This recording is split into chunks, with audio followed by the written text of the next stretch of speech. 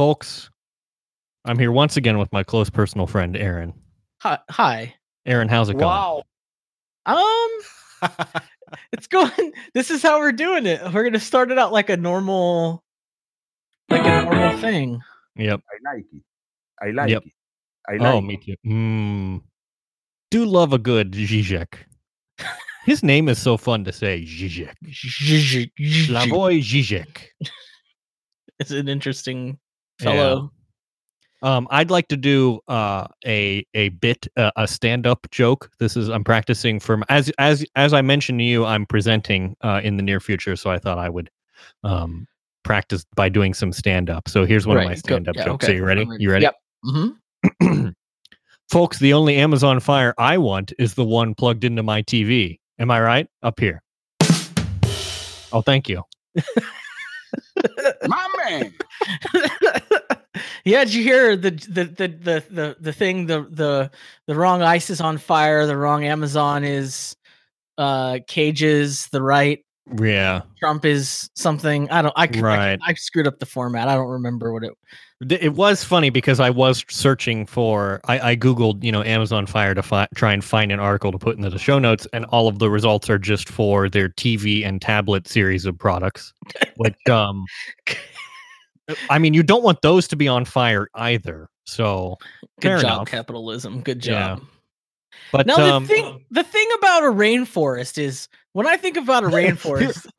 Here's the thing, Dan. I don't think of fires like No, in fact, rain and fire you would tend to think sort of don't go together. I mean, there's that song I've seen fire and I've seen rain. That's a good James Taylor jam. Right. But yeah,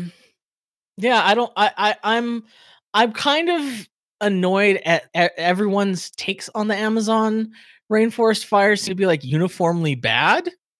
Yeah. Seems to be widespread condemnation.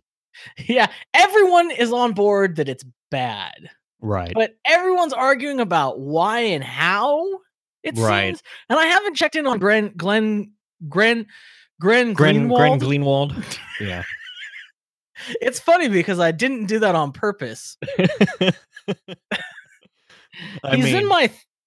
have a Twitter list. Right. Okay. So I'm glad that you don't like properly follow him, but he is in a list. So he's like a B. Let's just say he's on your list. I have a list and it's private and I'm not going to share it with anybody, but it's called Thought Leaders and it's spelled THOT.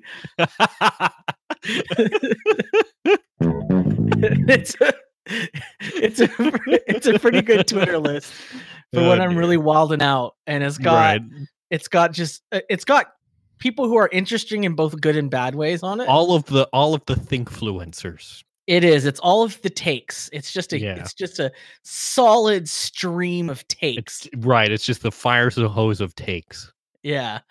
And everyone agrees that the Amazon being on fire is bad, but I think the reason that everyone's just sort of arguing about it, or just doing the the slacktivism, click sharing, this is bad, retweet if you agree, is because we can't actually do that much about it. Am I going to go fly down to Brazil and grab a fire hose or something? Do I look like a firefighter? Yeah. How do you stop? I don't want to steal Thin Red Line valor. Are they Thin Red Line? Because I thought that already existed. No, I think they're Thin Red Line. Huh? I don't know. I don't know what the taxonomy of colored line was lines. For the troops. No, well, see, Thin Blue Line is for the cops. Thin Red Line.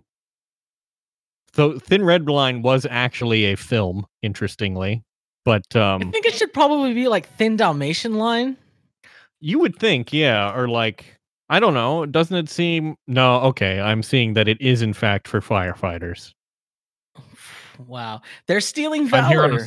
I'm here on a site called patriotwood.com, which boy, that's a problem. When it comes to the seduction of women. Yeah, right. Exactly. So what are EMTs then? So I put in EMT, and Google suggested to me EMT thin line. So here I'm gonna report back. Don't want a thin line of wood. Yeah, Patriot wood. I'm on a website, aspiregear.com. I will put this into the show notes because what do the thin line colors mean?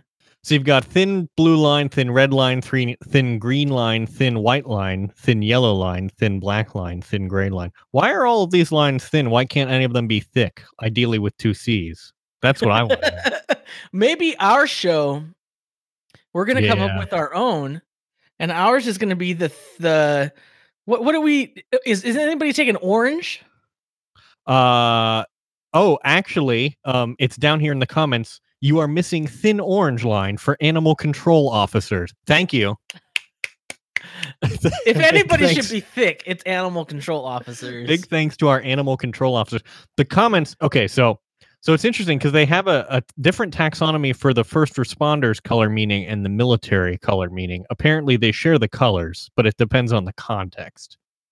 So as we know, thin blue line is for police officers. Red line is for firefighters. Green line, want to guess? ICE. No, green card, border control. Border patrol agents. Thin white line is for EMS officials. Only the officials, though. Well, yeah, I guess because that's meant to include both paramedics and EMTs. And I understand that if you call a paramedic an EMT, that's a faux pas. That's very bad. How dare you? Right. Thin yellow line represents dispatchers. And the thin gray line represents correctional officers. Oh, gosh. It does. If you look at it, it's like a black and a gray and a black line. And it does kind of look like a prison uniform. It does a little bit. Yeah. Interesting, though, here for the military armed forces naming, thin blue line is for both Air Force and Navy, which I don't know why those are grouped together. Similarly, the thin red line is for Coast Guard and Marine Corps member, which those are very different branches of service.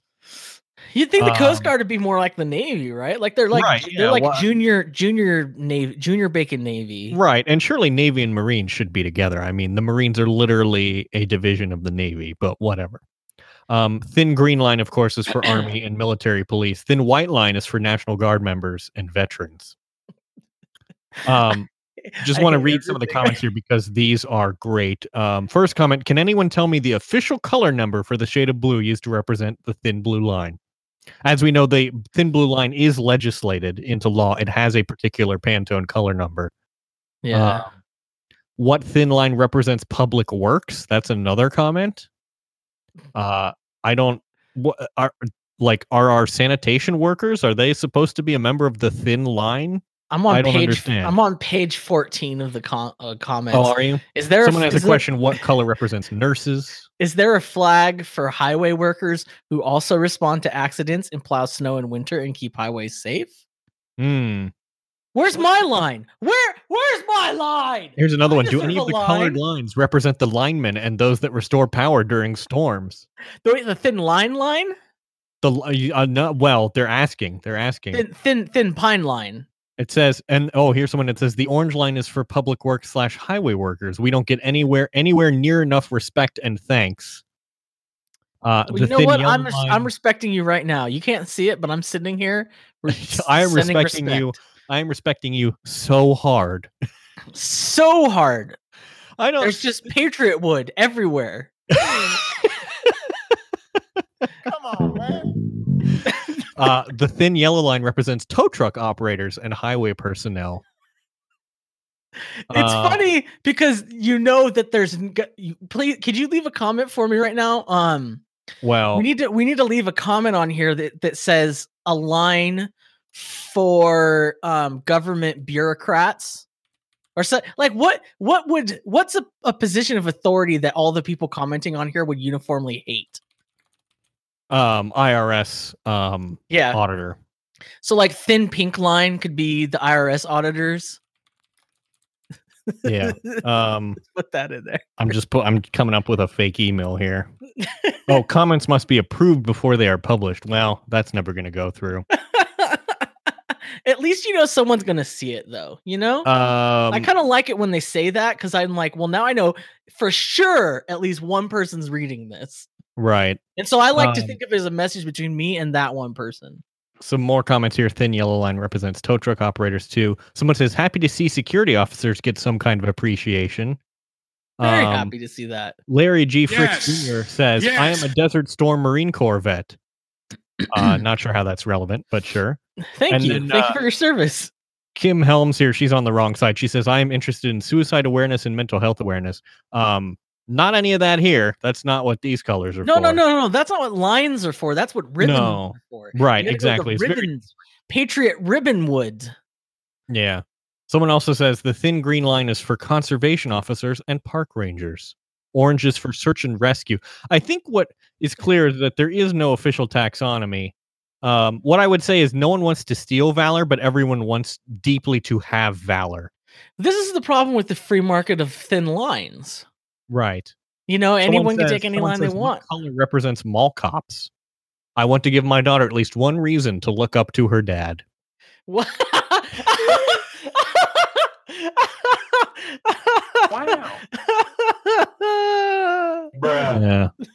So, speaking of, wait, we have an official.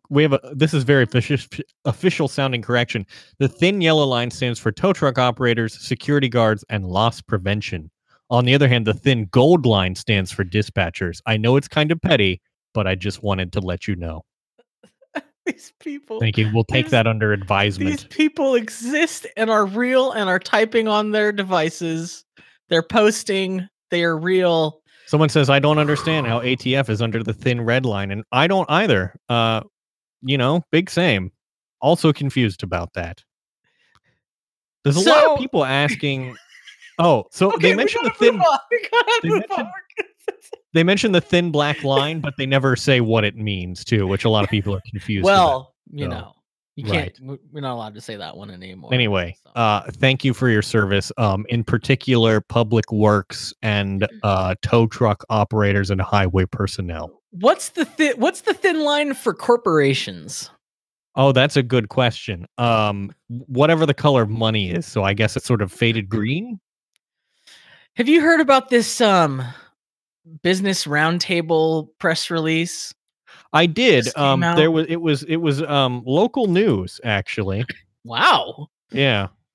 Because some of our local automotive company CEOs signed on to it. Gotcha.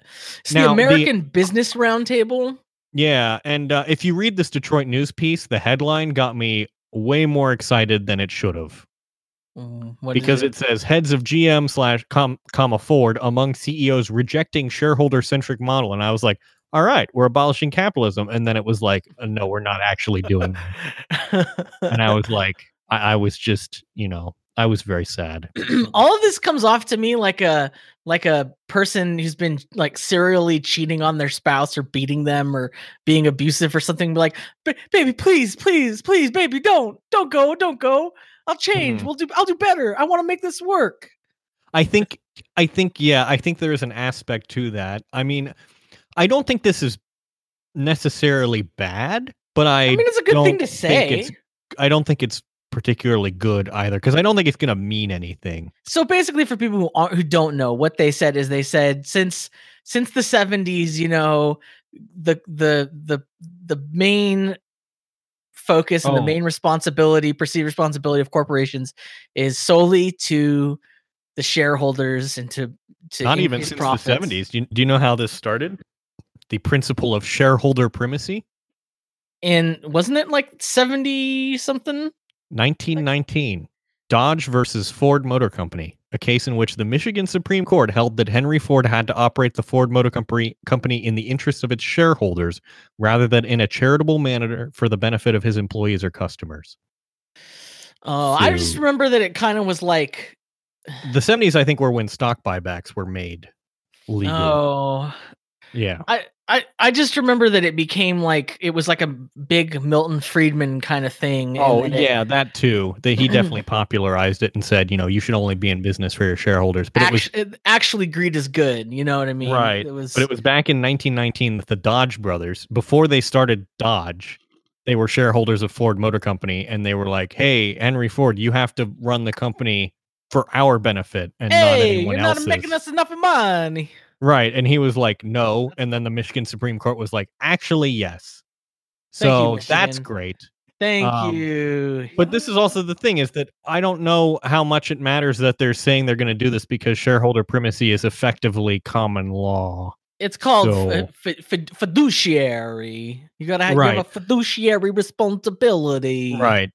But I do say, and there's a note in this article that says, some executives have also complained that an outsized focus on share prices and quarterly results hamper their ability to build businesses for the long term. And that is correct. Yeah, that's very true. Stock market, hedge fund traders and all those goons, they basically don't care about the long term. They just want short-term gains.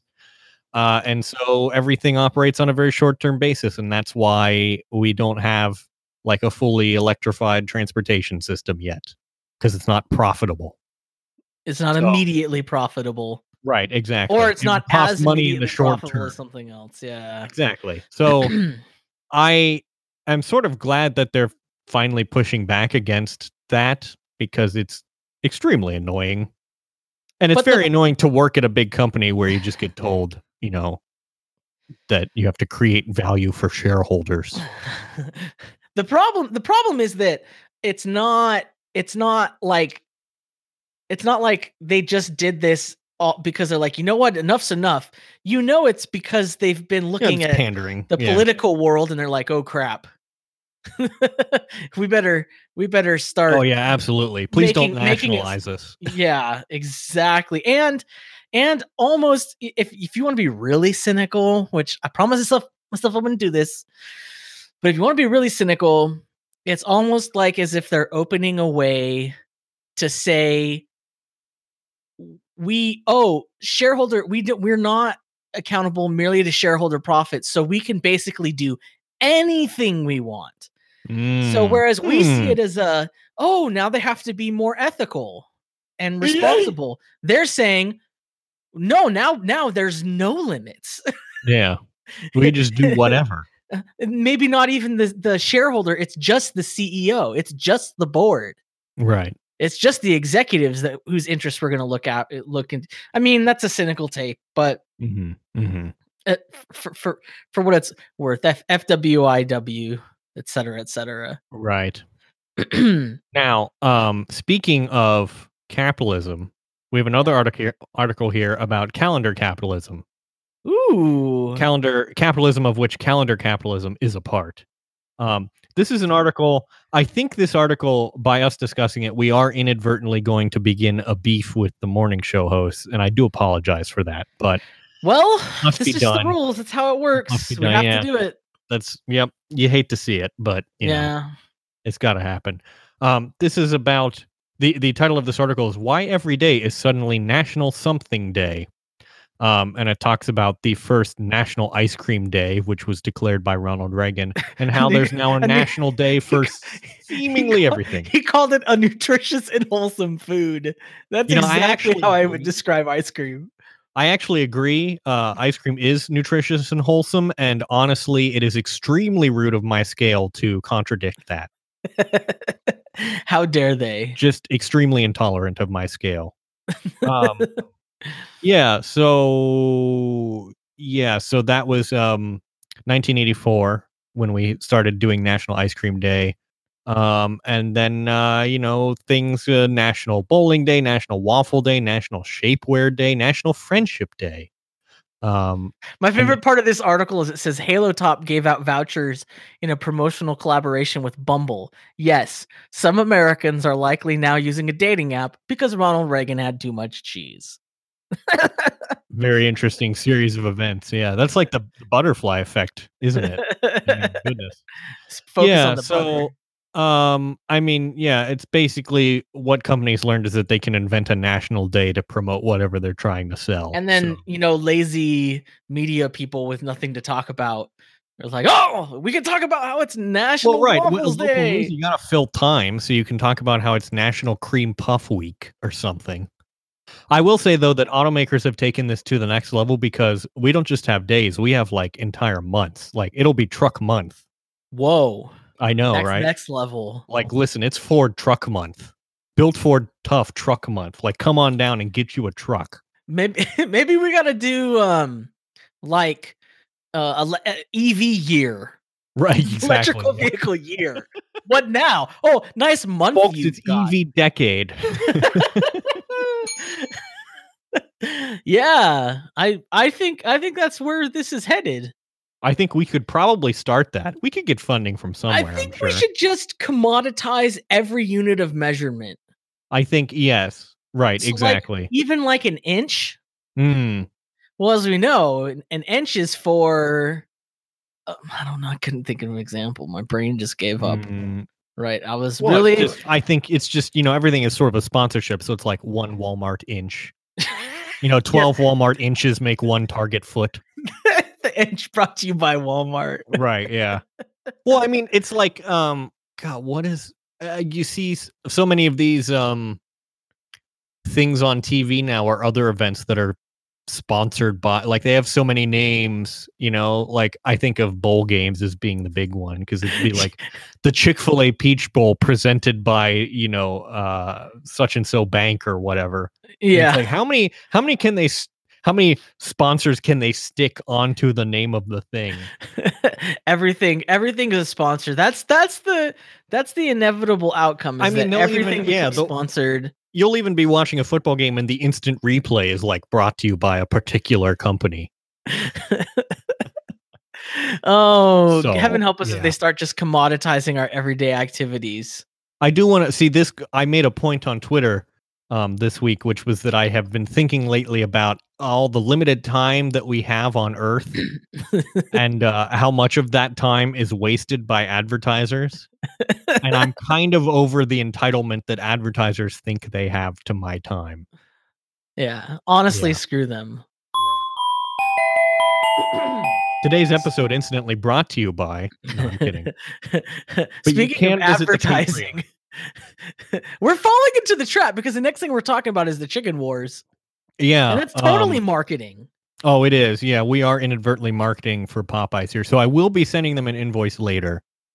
Payable to the center of the Institute of the whatever the thing or think tank name. I forget. The thick orange line. The count. The thick with two. That's our new initiative. Actually, never mind. The chicken wars. Popeyes basically popped off on Twitter, and was like, "Oh, there's a new chicken sandwich in town." And then, which is interesting because I think, honestly, one thing that a lot of people were looking for was like a good alternative to Chick-fil-A sandwiches, because like Chick-fil-A, the company, is pretty problematic, but the problem is that their sandwiches are pretty good. So it was hard to there was no suitable replacement for Chick-fil-A. But I actually never liked Chick-fil-A. Oh, really? I mean, it sounds facetious, and I'm saying it facetious, but in all honesty, I've never really understood like why people are so into Chick-fil-A. I think I've said that on the show before. Well, but it's just like not. It's okay. It's cool. I'm fine with it. What they do is they cover their chicken in MSG, and that's what makes it so tasty. Which makes it extremely ironic that these sort of ultra conservative, church women who wouldn't vaccinate their kids then go to Chick-fil-A and load up on MSG without realizing that there's a bunch of MSG, which they would be fearful of for no reason. And I mean, the ultimate hack, the thing is, I think maybe why it doesn't work for me is that I've hacked the system because I put MSG in my home cooked food to make me crave good food. Like that was the hack I realized I could do I was like, why don't I use the science that the fast food people are using on myself? Umami. So get myself addicted to like home cooked food. Bam. And it works. It's pretty great. Yeah, that's smart. So there was a chicken sandwich. People have been talking about which chicken sandwich is better. I haven't had the Popeyes chicken sandwich. There's been a bit of a social media feud because Chick-fil-A just tweeted bun plus chicken plus pickles equals all heart for the original. And Popeyes replied to that and just said, y'all good? Which is kind of funny. Did see I saw a TikTok where someone ate the new Popeyes chicken sandwich and then it was like, Chick-fil-A, y'all better be open on Sundays now. No more days off. which I thought was pretty good. The thing is that it's like this. We've talked about that before. These like weird Twitter fights between brands, and I almost feel like this stuff is orchestrated. Like, it certainly seems that way. In fact, Shake Shack wandered into the, or at least they both are doing it knowingly. Like they know they're giving the bait to the other person, and they know they're going to take it because they know it's gonna. All it's going to do is influence the exposure and give free marketing for both of them. Well, right. And then Shake Shack waded into the fray and tweeted, if you're looking for a chicken sandwich, parentheses, without the beef, you know where to find us. So stupid. So all these people. everybody, listen, chicken sandwiches, so hot right now. Chicken sandwiches are everything. I have to say, I am curious to try it and see if it does match the hype, because Chick-fil-A's chicken sandwiches are very good, and for people to say that the Popeye's chicken sandwich is better is a bold claim. Can I just run by you my hot take? And after this, I really don't want to talk about it anymore, but I just want to leave this thing on this. My hot take is that fried chicken is already a sandwich. It's literally meat between bread. So yes. And I mean, it is technically true. It's impossible to know. That's why the KFC Double Down could be a sandwich, because there's bread on the fried chicken. Yes, it's a sandwich. Yeah. It's a sandwich.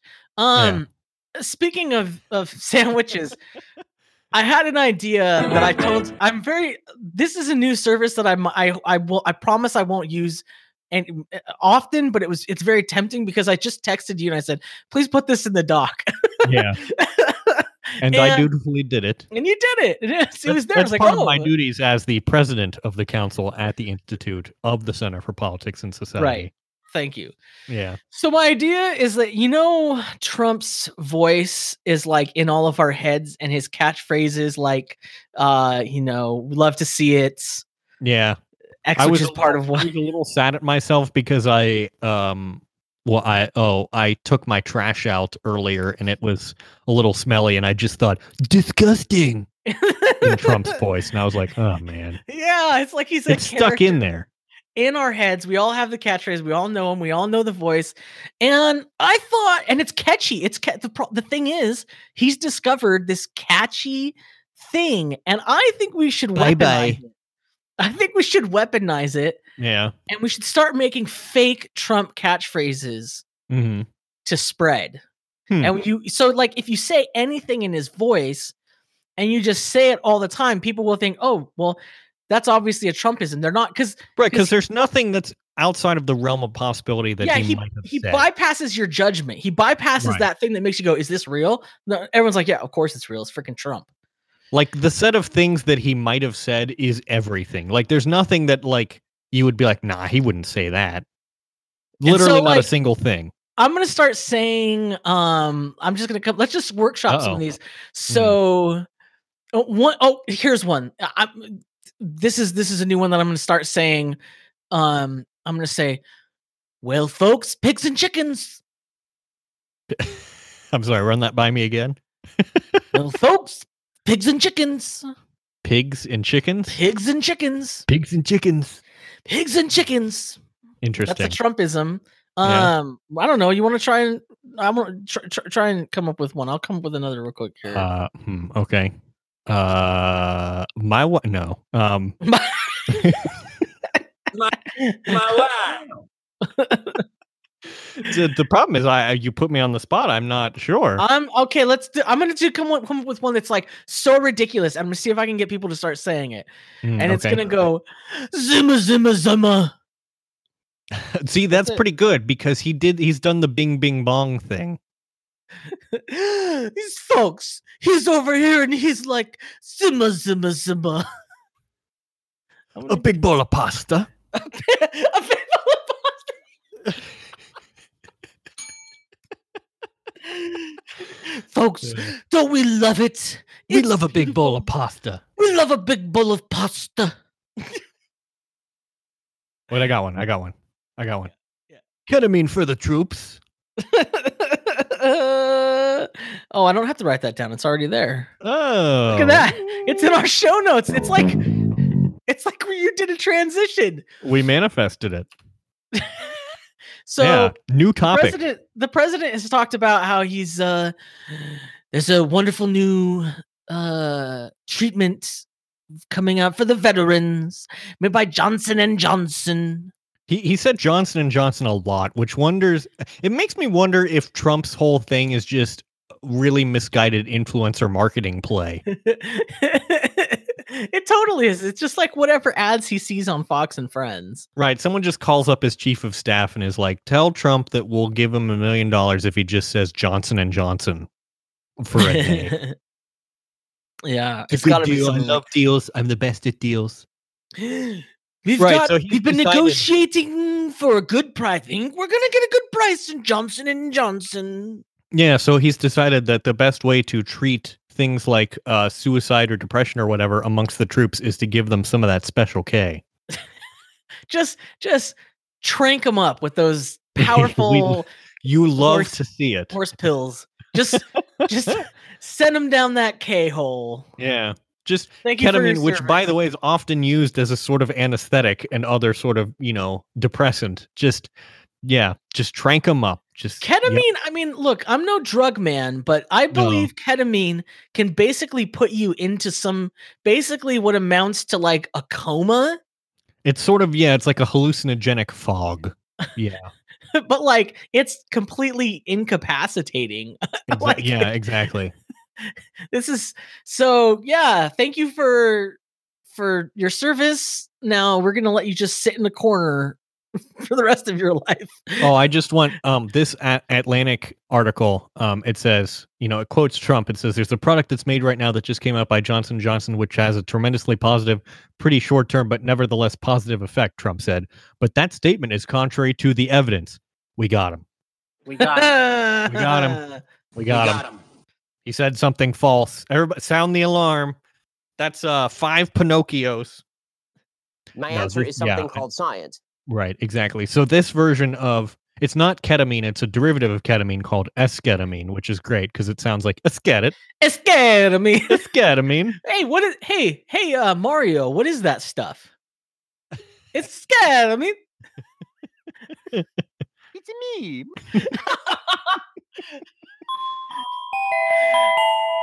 Hey, Andrew, have you heard of this thing called podcasting? No. What is it? Well, it was invented by Conan O'Brien. Oh, interesting. I thought he was a late night television host. Apparently, he's just a Renaissance man. Oh, interesting. And he's doing this thing called podcasting now. You mean like he was in Italy in the 1500s or? No. Wait, okay. Renaissance, like the Italian Renaissance. Like, right. Yes. Leonardo. Mm-hmm, right. Go ahead, sir. You had a question. Exactly. It's scared of me. It's scared of me. A big bowl of pasta.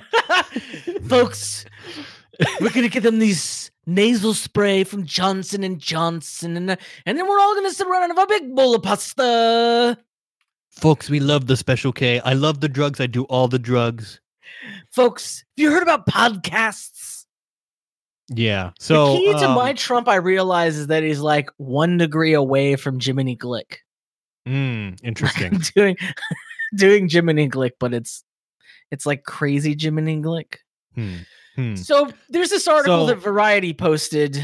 Which, by the way, the cover image is utterly bizarre because it's like Conan is sticking out through a hole in the floor. I don't know. It looks like he's apparating through the floor. It looks like he's clipping through the floor like a bad video game. I don't understand it. Like he's like in some sort of very stable blue goo liquid. Yeah. Like he's slowly sinking into blue goo. Someone get him out of there quick. which is you know what? Honestly, it actually makes me feel really good to finally see podcast represented for like what podcasting really looks like. Because here I sit in my pool of blue goo up to my chest. Yeah. In a shirt and tie. On your microphone. And he's wearing a denim jacket. And a denim jacket. Which is a normal look for a podcaster. Yeah. No, this is yet a number in the genre of articles that's like podcasting so hot right now. And it's hot because celebrities are doing it now, and now it's truly a real thing. And everybody has already talked about this, but I it's very dumb. It's very dumb. Yeah. The thing that I thought about it is that I don't know. It's talking up Conan O'Brien and how he's tapping into the podcast revolution, but like Conan's podcast is not a very genuine podcast, right? Like you can tell he's kind of phoning it in, and you don't really feel a connection with him like when you're listening to the podcast like you do with good podcasts. I like his podcast. I like the interviews because he's got interesting people, and it's basically his podcast is what I wish his show was. Like, yeah. Well, that's the thing, though, is that it feels produced and artificial, and you get the feeling that he strides into the room 3 minutes before they're ready to record. Yeah. And then as soon as they're done, he leaves.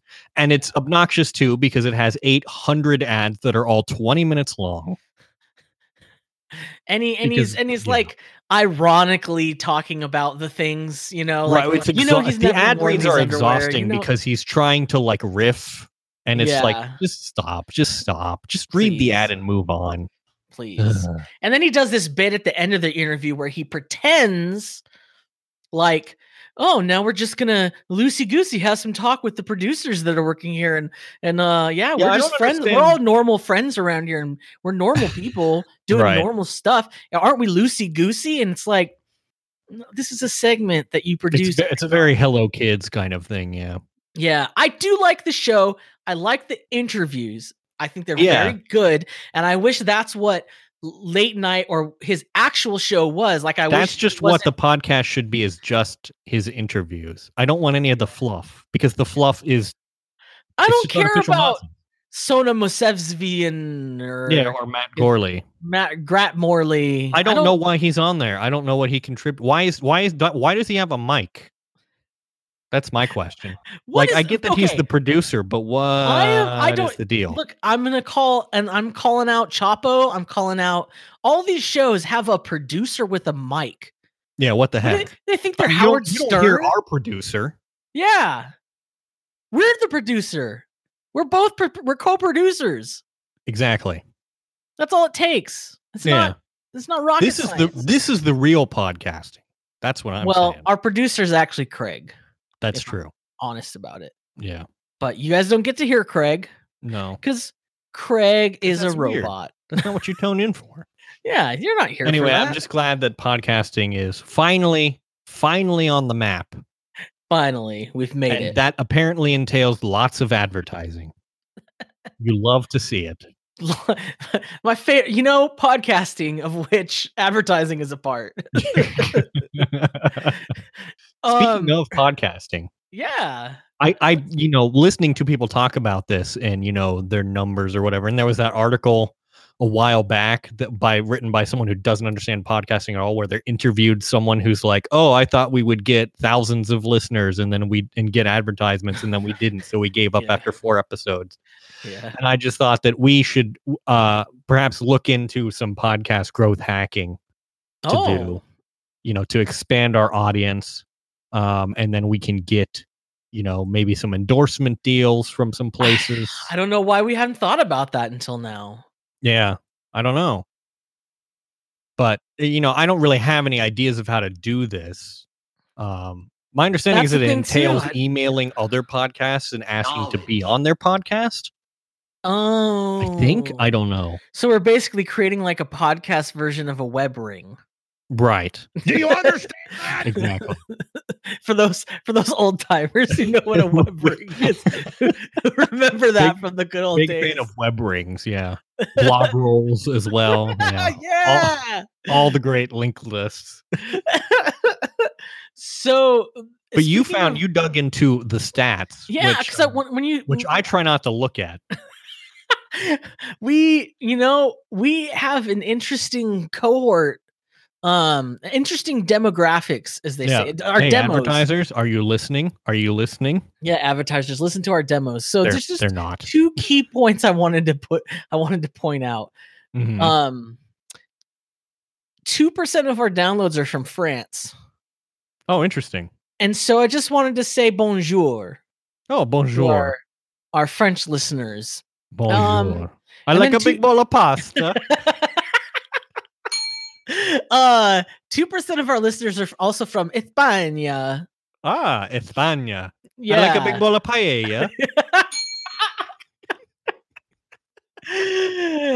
I'm so sorry. I'm canceled now. I'm banning myself. You were banned from the server. I like a big bowl of no pasadron. So let's talk about something serious. Let's get serious. Let's buckle in. Folks, thank you. Turns chair around. We've had fun today. But now, it's time that we got real. Yeah. So I had an idea, and it's, I just want to throw this posit out here. Policies are great. But we love policies. Yeah. But without power, they're meaningless. Now, okay. So you can go ahead, sir. You had a question. How does that? What? You can have all the policies in the world. You can have all the white papers. You can have all the ideas in the world. But if you lack any power to like actually execute them. So you're telling me that having a briefcase full of plans is not the most meaningful? No. And listen, I don't want people to be mistaken. We like plans. We are pro plans. We do like, I'm a big fan of plans. Big fan of planning. You guys should see my to-doist. Well, I actually want to see that. I mean, you did some planning before. You opened up the Stickies app before we recorded and started planning. I have the Sticky app open right now with reminders for things to do. As we know, the Stickies app is a well-known GTD certified app. Yeah, copyright David Code 2004.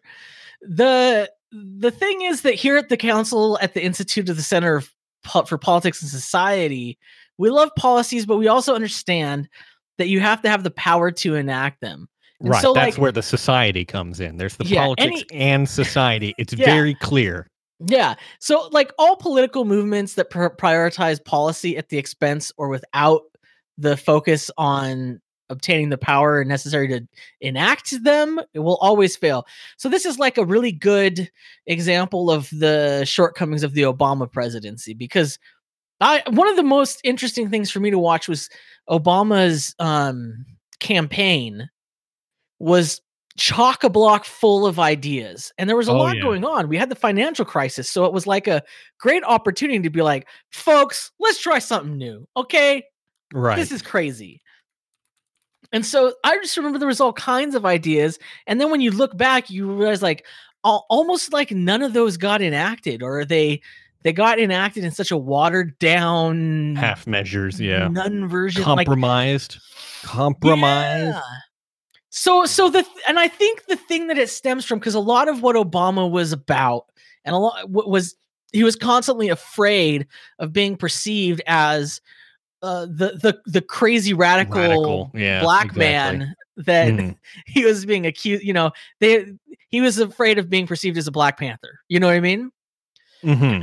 And the thing is, like, it made his presidency, everything was kind of like scared or uncomfortable, or especially like supporters were uncomfortable with discussing like how to get more power. I think that's a pretty broad takeaway of his legacy, is that his presidency didn't really live up to the hype, to be honest. Yeah. The hype that he built that carried him into office, the Yes We Can movement, kind of petered out. It was like, yes, we can. Oh, no, wait. Yes, we can compromise with Mitch McConnell. Which we know how that works. No, we cannot have a public option in Obamacare because Joe Lieberman is mad about it. But I think the essence of liberalism, because like liberalism is an idea about, fairness and meritocracy and liberty, that's what it comes from. The word is liberty. And so the opposite of liberty is, autocracy, authoritarianism kind of a thing. And so like, when you have a liberal ideology, of course you're uncomfortable with like power, because power corrupts, because people with lots of power are the ones who do terrible things. You know what I mean? Like, right. Yeah. And so there's this weird conflict that's kind of baked in. Mm-hmm. And I think it's like unexamined. Yeah, it's interesting. Well, this is the thing is, a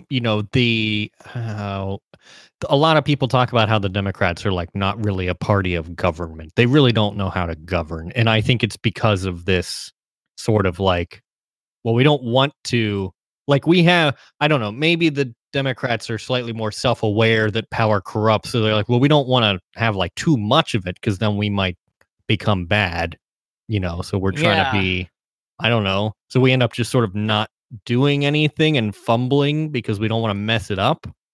But then we don't accomplish anything either. It's like the people who are really worried about eating healthy, but they never end up enjoying food ever.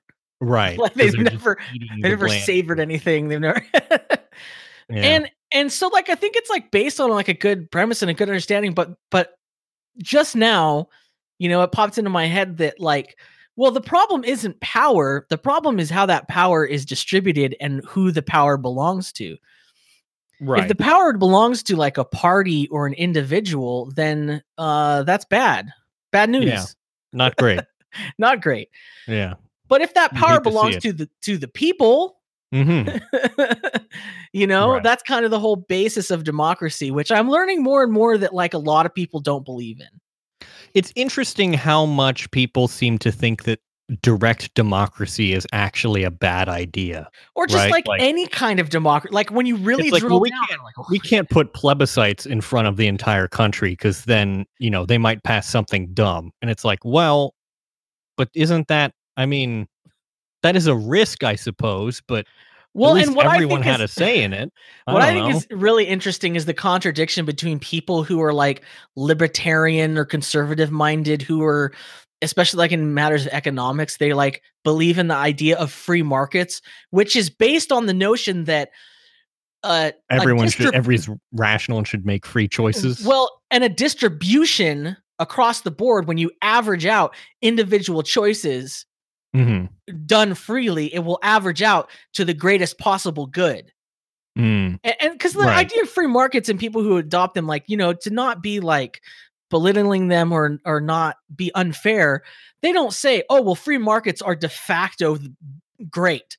What they believe is that on average, when you spread out the decisions among the people, then how they spend their money will result in the greatest possible good. It might not be great, but it's the greatest possible.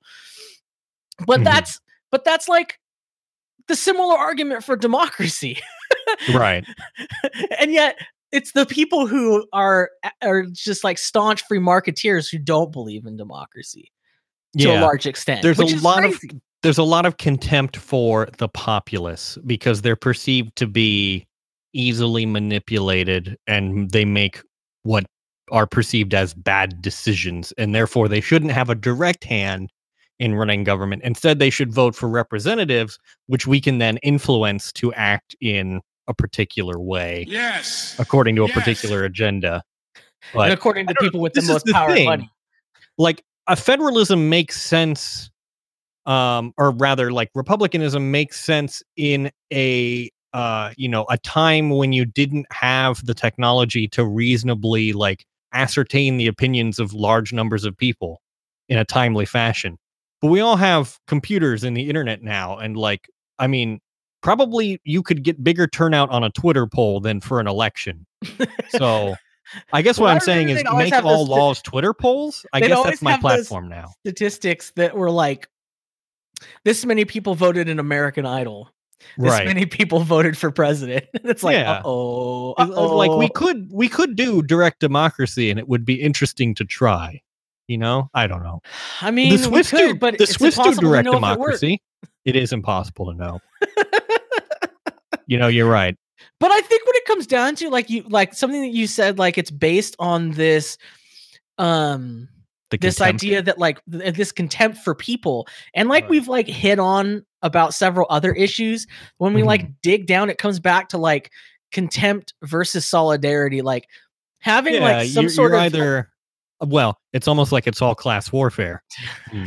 But it's like not it's even like you either necessarily. believe in the people or you believe that the people are very dumb and need to have their hand held. And I think a lot of people believe that, and they might not even understand it. They don't believe realize it on a 'cause it's- subconscious level. Right. It's so covered up by, higher layers of belief. But the nugget at the bottom is ultimately that lots of people are dumb and can't be trusted to, govern themselves, basically. Which the older I get, the more I look, the less I believe it. Because look at what happened with the other way.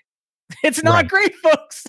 Well, and it turns out that people tend to know what's best for them, or at least they have, an opinion on it. So, and even if they don't, is it more moral for someone else to decide that for them than for them to decide it, even if they're wrong? You know what I mean? Like, is it ethical?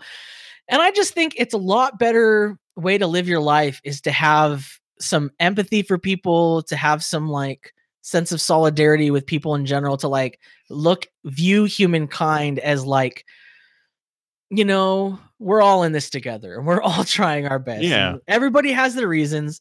And there's a lot of dumb people, but overall, in general, we could do this. You know what I mean? Like, and that gets to the other thing in here that it is related.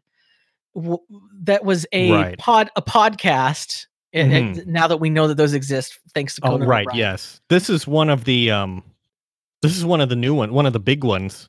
You have Conan O'Brien, but then you have Ezra Klein also in here, wilding out. Inventing podcasting. And Ezra has a show and he interviewed high quality journalist Liz Bruenig. Oh, did he? What? I thought this was Matt Bruenig. Matt Bruenig. Sorry. Yeah. Policy wonk, Matt. I was like, where are you going with this? Sorry. Policy wonk, Matt Bruenig. Yeah. Policy wonk, Matt Bruenig. Of which Liz Bruenig is the spouse. Yeah, man, my brain just like burp, burp, burp, burp, burp, burp. So I mean, it probably would have gone about the same if Liz was on there, to be honest. So it would have been interesting. So it was a somewhat painful debate that they had over Medicare for All. Yeah, they ended up talking past each other a lot, which isn't that surprising, but yeah, because they're both. Yeah. They're both wonks, so they don't. Both wonks. I don't think it's insensitive to say that. I know for sure Matt has said that he's on the spectrum, right? And I think that Ezra Klein's a little bit in that kind of brain operation, also too. So like, there was a lot of subtle cues being right. They were talking past each other a lot. It was very interesting, but they were basically they were talking about Medicare for all, and like whether the crux of the argument was whether we should go for like a pure unadulterated Medicare for all, or I guess the one he kept referring to was the Center for American Progress's, what was it called? Medicare for America plan or whatever. That's like watered down Medicare for all. Very annoying that he kept referring to CAP because CAP is very dumb and bad, but whatever. And the thing that he kept beating around the bush about, but he never quite spelled out this way, was that his premise was we can't afford to risk failed attempts at a bold policy because it will result in disillusioned voters. Yeah, it's like, oh, we can't spend all our political capital on this because it won't happen, and then we won't have any political capital left.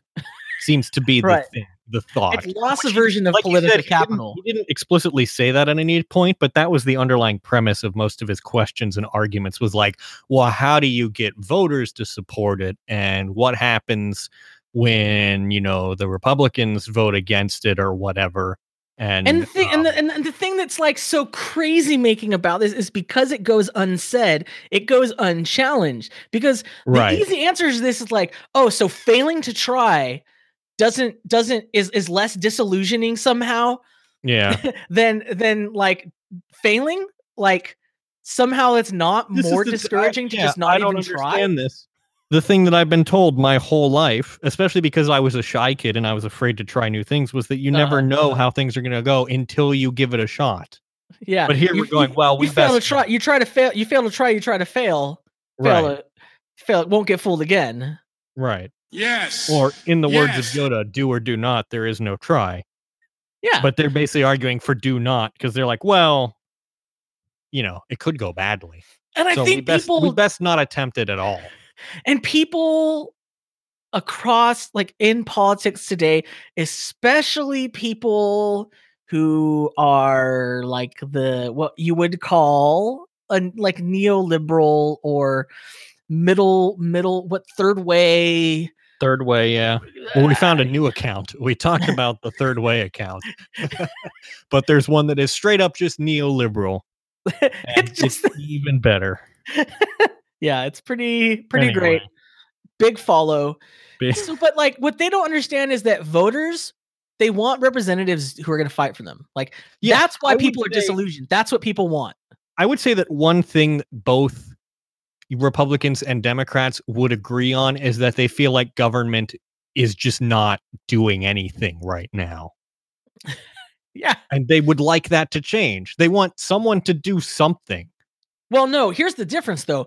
Republicans, especially like the Fox News kind of radicalized reactionary ones, they want government to do nothing because that is true. Don't want government. They want government to stop and go away and die. So like they want representatives. So we are playing into the hands of these bad faith Koch brother minimum government because types. they go back to their base, they go back to their voters and they're like, I'm fighting for you. I'm tearing this place down. Yeah. I'm causing a crap storm. You know what I mean? Like we're going to abolish taxation. And that's why people are it's hilarious to see how they're befuddled. How does Mitch McConnell keep getting elected? How do these terrible, annoying people that everyone hates keep getting elected? Because they're fighting for the people that are electing them. Right. It's like a real simple thing. Mm-hmm. And although the public in general, they're keeping their promise, which in this case is to not do anything really. Yeah, which is real easy. It's basically get elected to collect a paycheck, which seems like that's not how that should work, but whatever. Yeah. So I don't know. I'm all for minimizing government spending, except on my salary specifically. And it gets to this harebrained thing that like optimal policy guarantees its enactment, but that's not true. Policy is like if you min-max the policy, that's what you should. Right. That's what you should do. It's like if you juice your stats enough. Right. But it's just like, the movement behind it is what's important. And that's why the Bernie Sanders thing is like so powerful to me. The not me, us slogan and the idea and the whole basis of the campaign is like, this is not a campaign of an individual. This is not a campaign of policies. This is like a campaign of people. This is a people-powered movement. It's supposed to be a movement. It's not. Yeah. Bernie's whole thing is not that you're going to elect someone who is going to, put a bunch of policies in place and then that's sort of that. It's more like we want to build robust power structures for the future. And the funny thing that happens is whenever he releases a policy, like, just recently released his version of the Green New he was wilding out on policies this week. It was kind of nuts. Every day was like a new Bernie policy. And they were always like huge, big, we're going to spend $16 trillion to do our Green New Deal. And everyone's what I loved about that is people going, that's too much money. And it's like, it's literally the entire world that's at stake here. Yes. But sure. Yes, because another underlying but unspoken premise of all this stuff, and we talked about it before when we talked about the Dianne Feinstein telling the kids off. Aaron, I have a question for you. What if we spend too much money fixing the environment? What if we spend too much money not letting ourselves go extinct? What if we, what then? But it's like the underlying premise is the status quo is tolerable and while we wait, like that we can afford to just sit and wait because the status quo is okay. It's not great, but that's not true. But it is for the people that, have their hands on the levers of power. Yeah. Right. Wow. They're like, well, why do we need to have a giant upheaval for things like my house in the Hamptons is fine right now. And it's like, well, there are people in California whose houses got destroyed by wildfire. The Amazon is burning. The folks in Iceland enacted a plaque in memorial of a glacier that's gone. Like, things are effed up pretty massively. It's kind of a crap show right now. Like, even if it doesn't personally affect you. Like, I just want to ask these people, like, what is your worst case? What is your scenario for, okay, I guess we've reached the point where we could just do whatever it takes. Like, Aaron, why are we spending money? Why are we spending money on tornado sirens? My house is underground. I'm fine. We don't need tornado sirens. My bunker will keep me and my prepper bunker is fully stocked. I got mine. Listen, I've got 4 pallets of MREs here. So I just don't think I think it'll alienate the voters. For this, I'm hated by many leftists. I have no idea what I'm doing. I was not prepared for this. I'm trying and I'm learning. Thank you for your patience. There's so many mistakes I have already made, but I'm working to be better day by day. And I think I'm gonna make it, but for now I'll say I have no